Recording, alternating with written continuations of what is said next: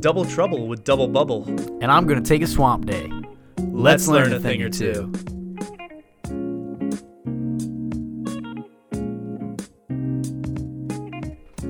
Two clap syncs are better than one. Welcome back to the Two Top Podcast. Welcome back to the Two Top Podcast. Matt, we're here. We got topics. We're delighted. It's a Tuesday afternoon. You know, I'm ready to teach. Let's And learn. Matt- And Matt, I'm doing a podcast. Terrible thing. I'm chewing gum. You announced that earlier. It's gross, Thomas. I know. Gross. It's unprofessional of me. It's ASMR to some people. You expect more. But I'm chewing gum Emphasize it really. because I want to talk about chewing gum. Because. All right. Well, that's enough of that. I've been chewing this gum for like half an hour, so I'm going to Does spit it it have out. any flavor left? Not really. But Matt, why do we chew gum? I'm not a big gum fan, but I can give you a couple reasons. One, breath. Fresh breath. Yeah. You didn't brush your teeth. You're in a hurry. You're in a rush. Two, another reason could be for focus. People like to do it while they're doing something else. You focus while you're kind of like moving your hands. It's like moving your mouth. A third reason could be for flavor as a snack to hold you over.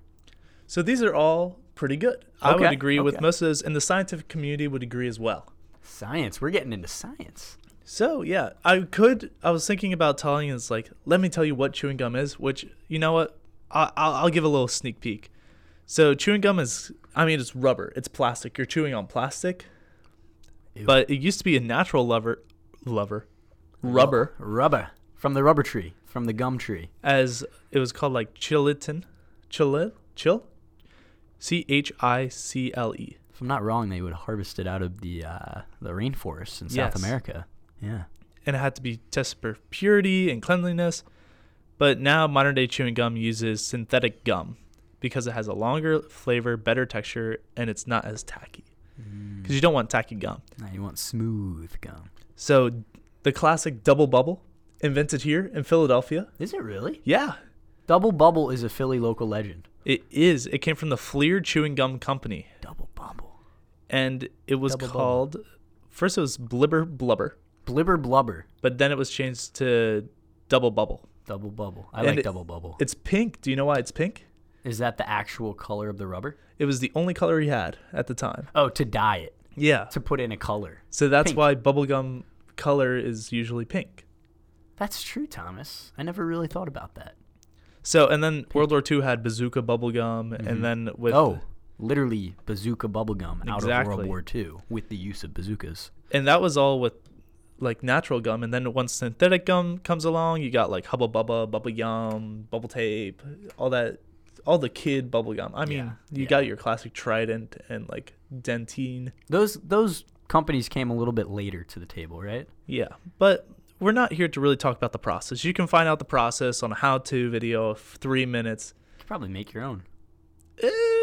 It's a little bit of a process. That's a chemistry experiment for sure. That's Okay. one of those products that's like, as much as I want to say I'd love to make my own, the process and the effort involved in making your own chewing gum is probably not worth it. But chewing gum can reduce stress and boost memory. I remember when I was in high school or middle school, not sure.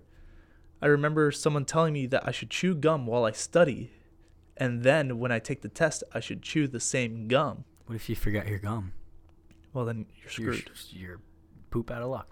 I was going to say, I wasn't a gum fan, but I'm all for memorizing things. Maybe I should try this. This could be a live experiment. So, one study shows that people who chewed gum during tests performed 24% better in the short-term memory test and 36% better in the long-term memory test. That's substantial, Thomas.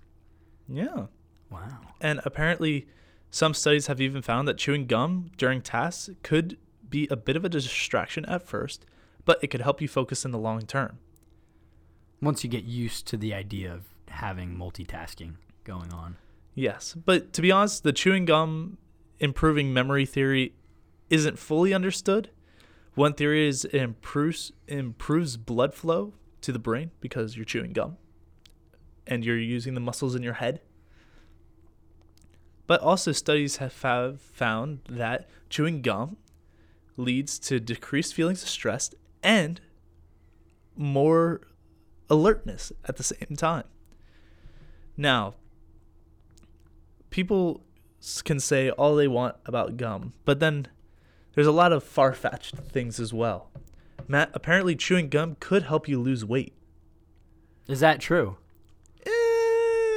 You're burning calories by moving your mouth. Is that the idea? It's as true as you'd like to think of. Celery makes you lose weight because it takes 5 calories to eat 3 calories of celery. Ooh, some small amounts. Small baby steps. Baby steps. But chewing gum apparently is a helpful tool for weight loss because not only is it sweet and low in calories, but it gives you a sweet taste without blowing your diet. That's right. It fills that void of what you could be eating a cupcake for. And chewing I get can it. reduce your appetite, which prevents you from overeating. Mm.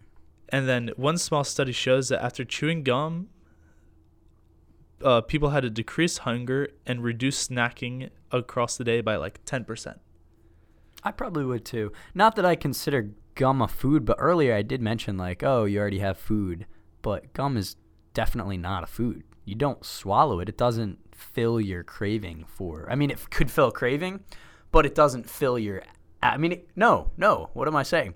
It can fill an appetite, but it can't give you the nutrients that food would give. It gives you the illusion. You also have to think of the flavor of gum you chew, because mint is a very popular flavor of bubble gum. Is it the most popular? I would say it's the most popular. I'd say it's right? the most popular because, I mean, it's a minty fresh breath. Yeah.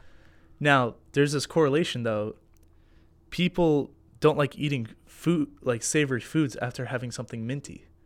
I know, like, when I brush my teeth, I try to do it after I have breakfast, not only because I don't want to clean my teeth and eat food. Yeah, you don't want to have cereal with a minty, already tasting But, mouth. yeah, I don't want that minty taste while I'm biting down on, like, eggs. Eggs and mint? No, Thomas, we can't do that. So that's brilliant. That's one of the other reasons why it also is encouraged that you chew mint gum while grocery shopping, because it curbs your appetite, so you won't buy as much. I have that big problem of in the grocery store I go when I'm hungry and I buy all this stuff I do not need. I'm going to chew gum. Now, of course, chewing gum does have a lot of benefits that are more than just psychological. Chewing gum does reduce bad breath and improve your teeth. Protect your teeth. The sugar-free gums. Yes, sugar-free those gums, specific of course. ones, the yucky ones that I don't like. So, studies have shown that chewing gums are sweetened with a sugar alcohol called xylitol. I've heard of that. They are more effective than other sugar-free gums of preventing tooth decay. This is because xylitol prevents growth of bacteria that cause tooth decay and bad breath. So maybe we should get away from these sugar-free gums and go for this type of sugar. Those alternative because at least it sugar tastes gums. good then. Yeah. It is. You're selling me on gum right now. Yeah, it's a known fact that For by a non-chewer, I want to become a chewer. Yeah, for chewing that type of gum, the bad bacteria in your mouth goes down by 75%. It's a hefty amount. And also something I noticed today, because I haven't bought a pack of gum in a long time. I was chewing gum after I had lunch, and I found out with this fact I kind of agree with it. So chewing gum increases saliva. You know, you're still chewing after a meal. Yeah, because it's a flavor. Not only does this help wash away harmful sugars and food debris, but also because of the tackiness, in a sense, it cleans your mouth. And I'm sure it helps digestion in a way. It keeps the cycle going. Yeah. Yeah, So, if it's lubricating your whole system. Obviously, your mouth is attached to your esophagus and everything. chewing gum is a habit in a sense. And that's why when it comes to quitting nicotine cigarettes, there's been this push for nicotine gum. Because it really does help people smoke. Instead of going for a pack of cigarettes, it's going for a piece of gum. And I think... And obviously, gum has other benefits to it. Yeah. So, do you think there's any negative side effects of chewing gum besides maybe too sugary, too many cavities? Other than being a choking hazard, I really don't think that's it. Well, chewing gum obviously can cause some problems with your jaw if you chew too much. Oh, yeah. The overworking of your jaw. It's a muscle. And because of that, also, chewing gum can be linked to headaches as well. because Yeah, because you're going at it. yeah, and the it's tension, yeah. the tension in your head. So, what chewing gum? You want to get back into chewing gum? You say so. I'm about to. What I chewing think gum sold should me. you go for? Well, I'm looking online here. I just Googled kind of gum. Teeth whitening gum would be nice. I'd like that, Maybe a non-mint flavored something. Try something outside the box. You know what came up? Chewed bubble gum. $3.50 on Etsy. Already chewed? Already chewed. I don't know about that one. I think I might go with that. Well, one thing you have to worry about though with teeth whitening gum, it's a food additive that whitens products and smooths textures, but high doses of this titanium dioxide can do damage. What type of damage, Thomas? Well, in some animal studies, they have linked high dosage of titanium dioxide with nervous system and organ damage in rats. Organ damage. Yeah. That's the last thing I need. I wouldn't worry too much about it though. So, Well, I won't chew excessively. Like you said, I'm only going to chew when I do homework, study, and take maybe tests. after a meal. Maybe after a meal. While I'm shopping is going to be the number one, Thomas. I will buy a pack of gum at the grocery store and then do my shopping. But try to get that sugar-free with the xylitol, and then you'll be golden. You'll have clean teeth, you'll have good breath, and you'll be a happy camper, Matt. And that's all we try to do here at Two Top. Just make some happy campers. Yeah, it's all about bettering our lives with knowledge. Yeah. So I'm happy now, and I'm intrigued. I'm going to chew gum. I will actually chew gum. I wish I actually brought my pack of gum. I left it at home. I took a piece and walked out. Ah, shucks. Which is kind of defeats the purpose of having a pack of gum with you. Another thing would be mints. Mints are quicker, but the actual physical property of chewing gum is very unique to the gum aspect. You're really just like chewing plastic in a sense. When all the flavor's gone, you're really just I mean, gnawing at rubber. why do kids have compulsive problems with chewing on plastic, on pen tips and stuff?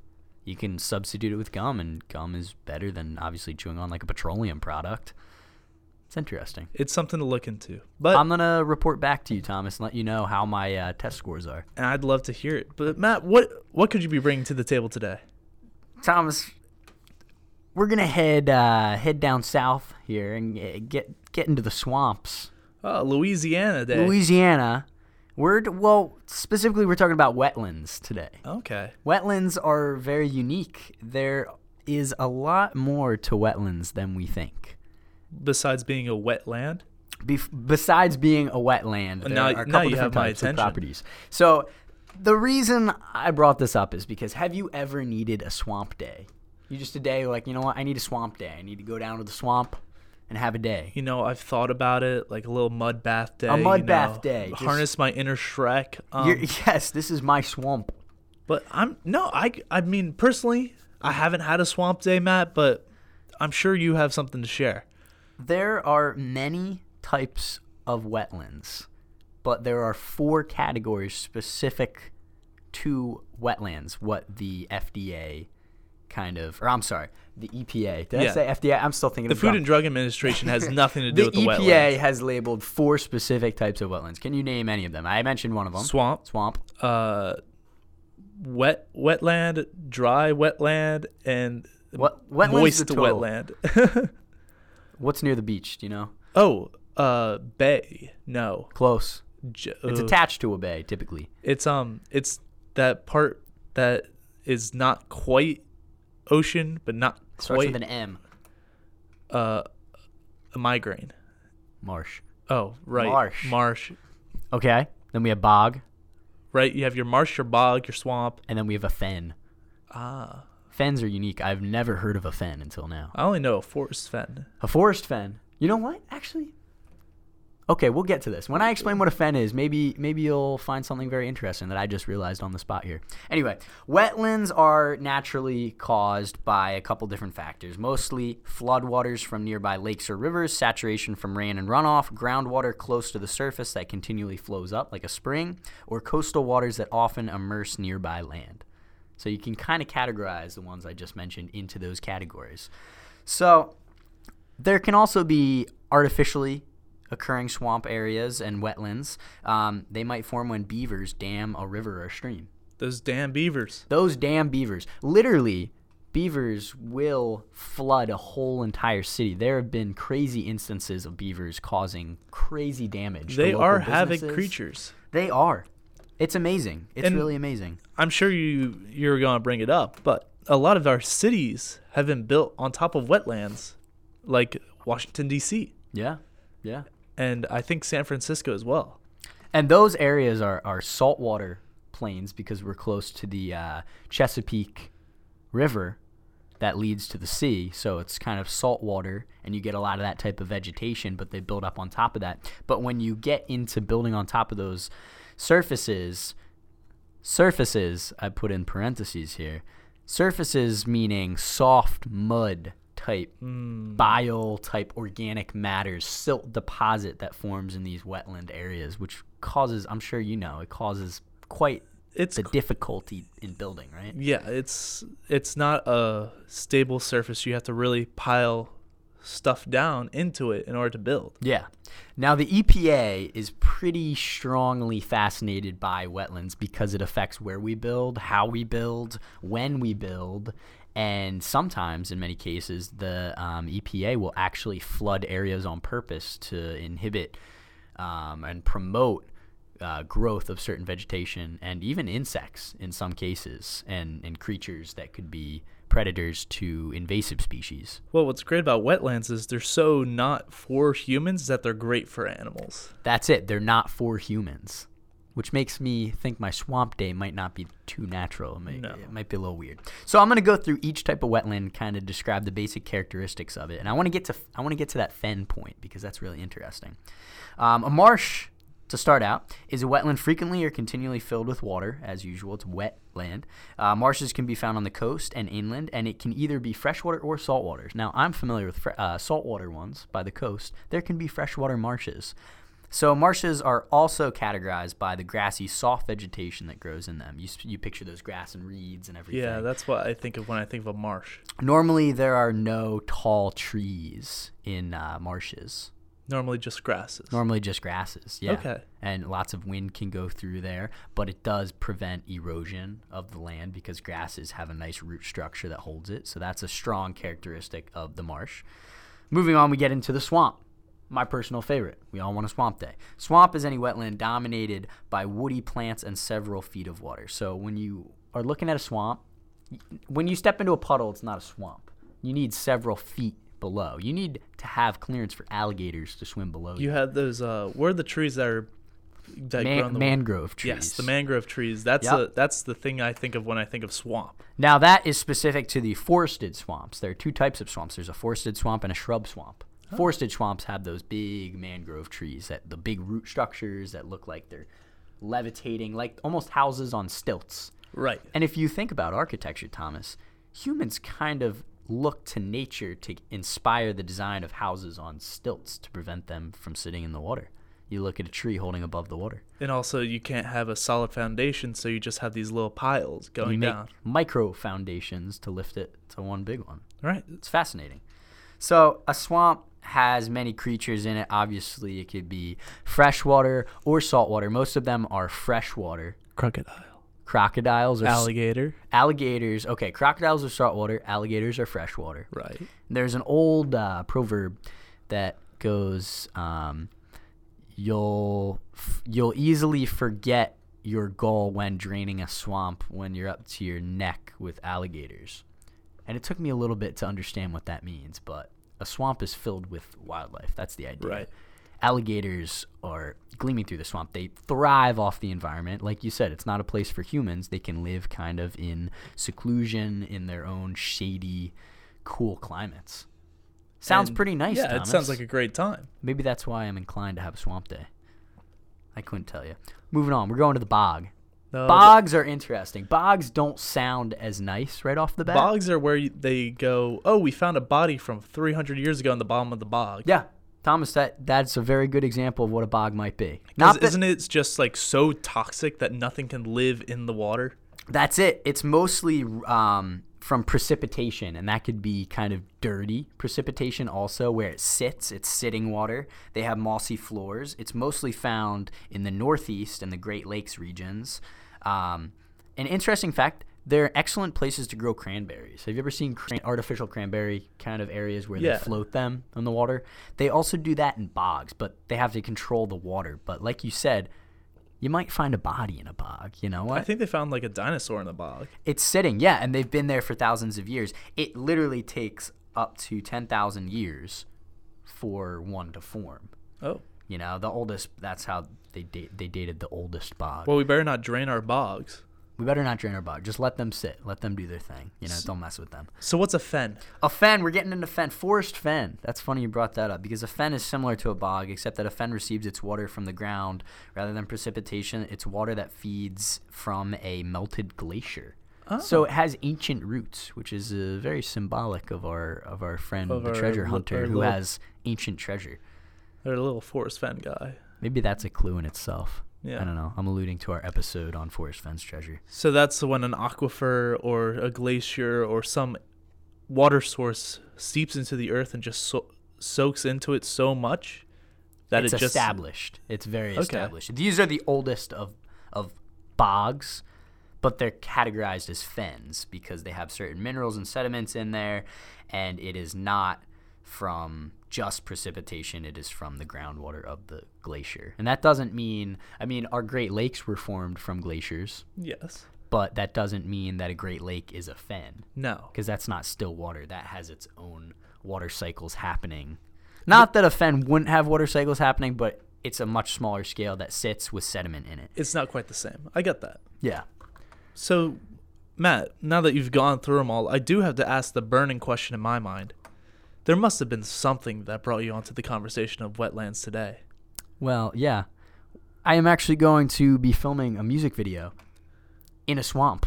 Oh. But here's the thing, Thomas. My budget doesn't allow me to go to a swamp. So I was like, what can I substitute a swamp for that's very similar? So I pulled up the EPA website after I searched swamp, and I saw there are 4 different types of wetlands, and I have easy access to one of those 4. You can probably guess which one. A marsh. Yeah, you just go to the marsh. You can go to Marsh Creek near us. You can go to the beach, the saltwater marshes, and it looks like a swamp. You will have different vegetation, so a wetland expert would be able to tell the difference. But I'm going for the atmosphere altogether. Yeah. Interesting. Thanks for asking that, Thomas. Look, the only time I know anybody's talked about wetlands or any like natural bodies is in the elementary school project. I had glaciers. Yeah. It was a great model, so I'm not sure. Wow. So I was like, man, I know what Matt learns in school, and I know that he's definitely not learning about wetlands. Definitely not. I'm thinking back my project back to it. I did the levels of the canopy in the rainforest, the different tree levels.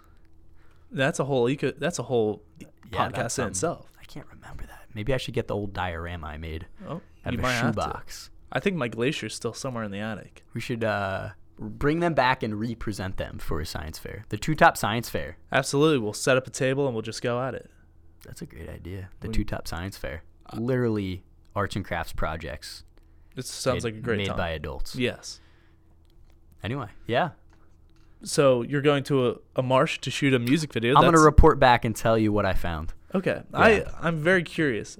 Well, at least I know the marshes near us, you're not going to find any alligators. No, thank goodness. Thank goodness. Wait. Yes, alligators, because crocodiles are saltwater. No, freshwater. Crocodiles are saltwater. Alligators are freshwater. So you'd find a crocodile in the marsh. Theoretically, you could, but not up here in the north. Yeah, I don't think we're going to find any. I've seen some crocodiles in the wild. Have you really? Yeah. Where? What in state? Belize. Actually. Belize. Yeah.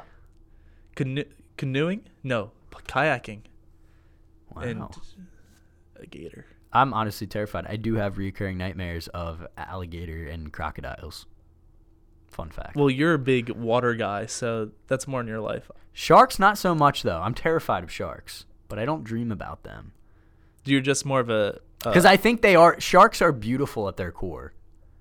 Like, it's an amazing organic composition. What are you trying to say about our boys, Mr. Crocodile and Alligator? Thomas. I'm just saying they look a little ancient, and I don't want to mess with them. All right. Well, I see how it is. They probably had bad breath, too. So, I'd pop them a piece of gum. Pop them a piece of gum, see if they get better grades. Clean it up a little bit. But yeah. Wow, Matt. I'm glad you brought me back to the science class roots. And I'm glad you brought me back to chewing gum. Yeah, who knows? Seriously, I'm dead serious. You turned me on to chewing gum. I will go pick up a pack this evening. Get something minty and fresh. Or not minty. Or not minty. I'm going to go with the classic bubblegum flavor. Oh, okay. It's going to get real old real quick. Yeah, it'll take me back. Maybe some double bubble. Oh, yeah. When I get a haircut, the place I go has a jar of double bubble. I always grab one on the I'm way sure out. you have some memory cognitive relationship there. Oh, it's just every time you chew it, it reminds you of the place. getting my haircut. Yeah. Beautiful. That's Well, beautiful, Thomas. while we just wallow in our memories, I think this is it for Two Top this week. Yeah, we hope you learned 2 things. Yeah. I mean, we got a little science class going on for you. We got a little I guess gastronomy. gastronomy. I guess more science, to be More honest. We have a lot science. of science this time, but that's what we have for this week's episode of Two Top, and Yeah. we'll see you guys next time. Another 2 topics. See ya. This was Two Top, an independently created and run podcast created by Thomas Lance and Matt Berg. Music this episode comes from Lee Roosevelt. For more info about this week's episode, visit us at twotoppodcast.com. For general inquiries and feedback, send us an email at twotoppodcast@gmail.com. See you next week for another Two Topics.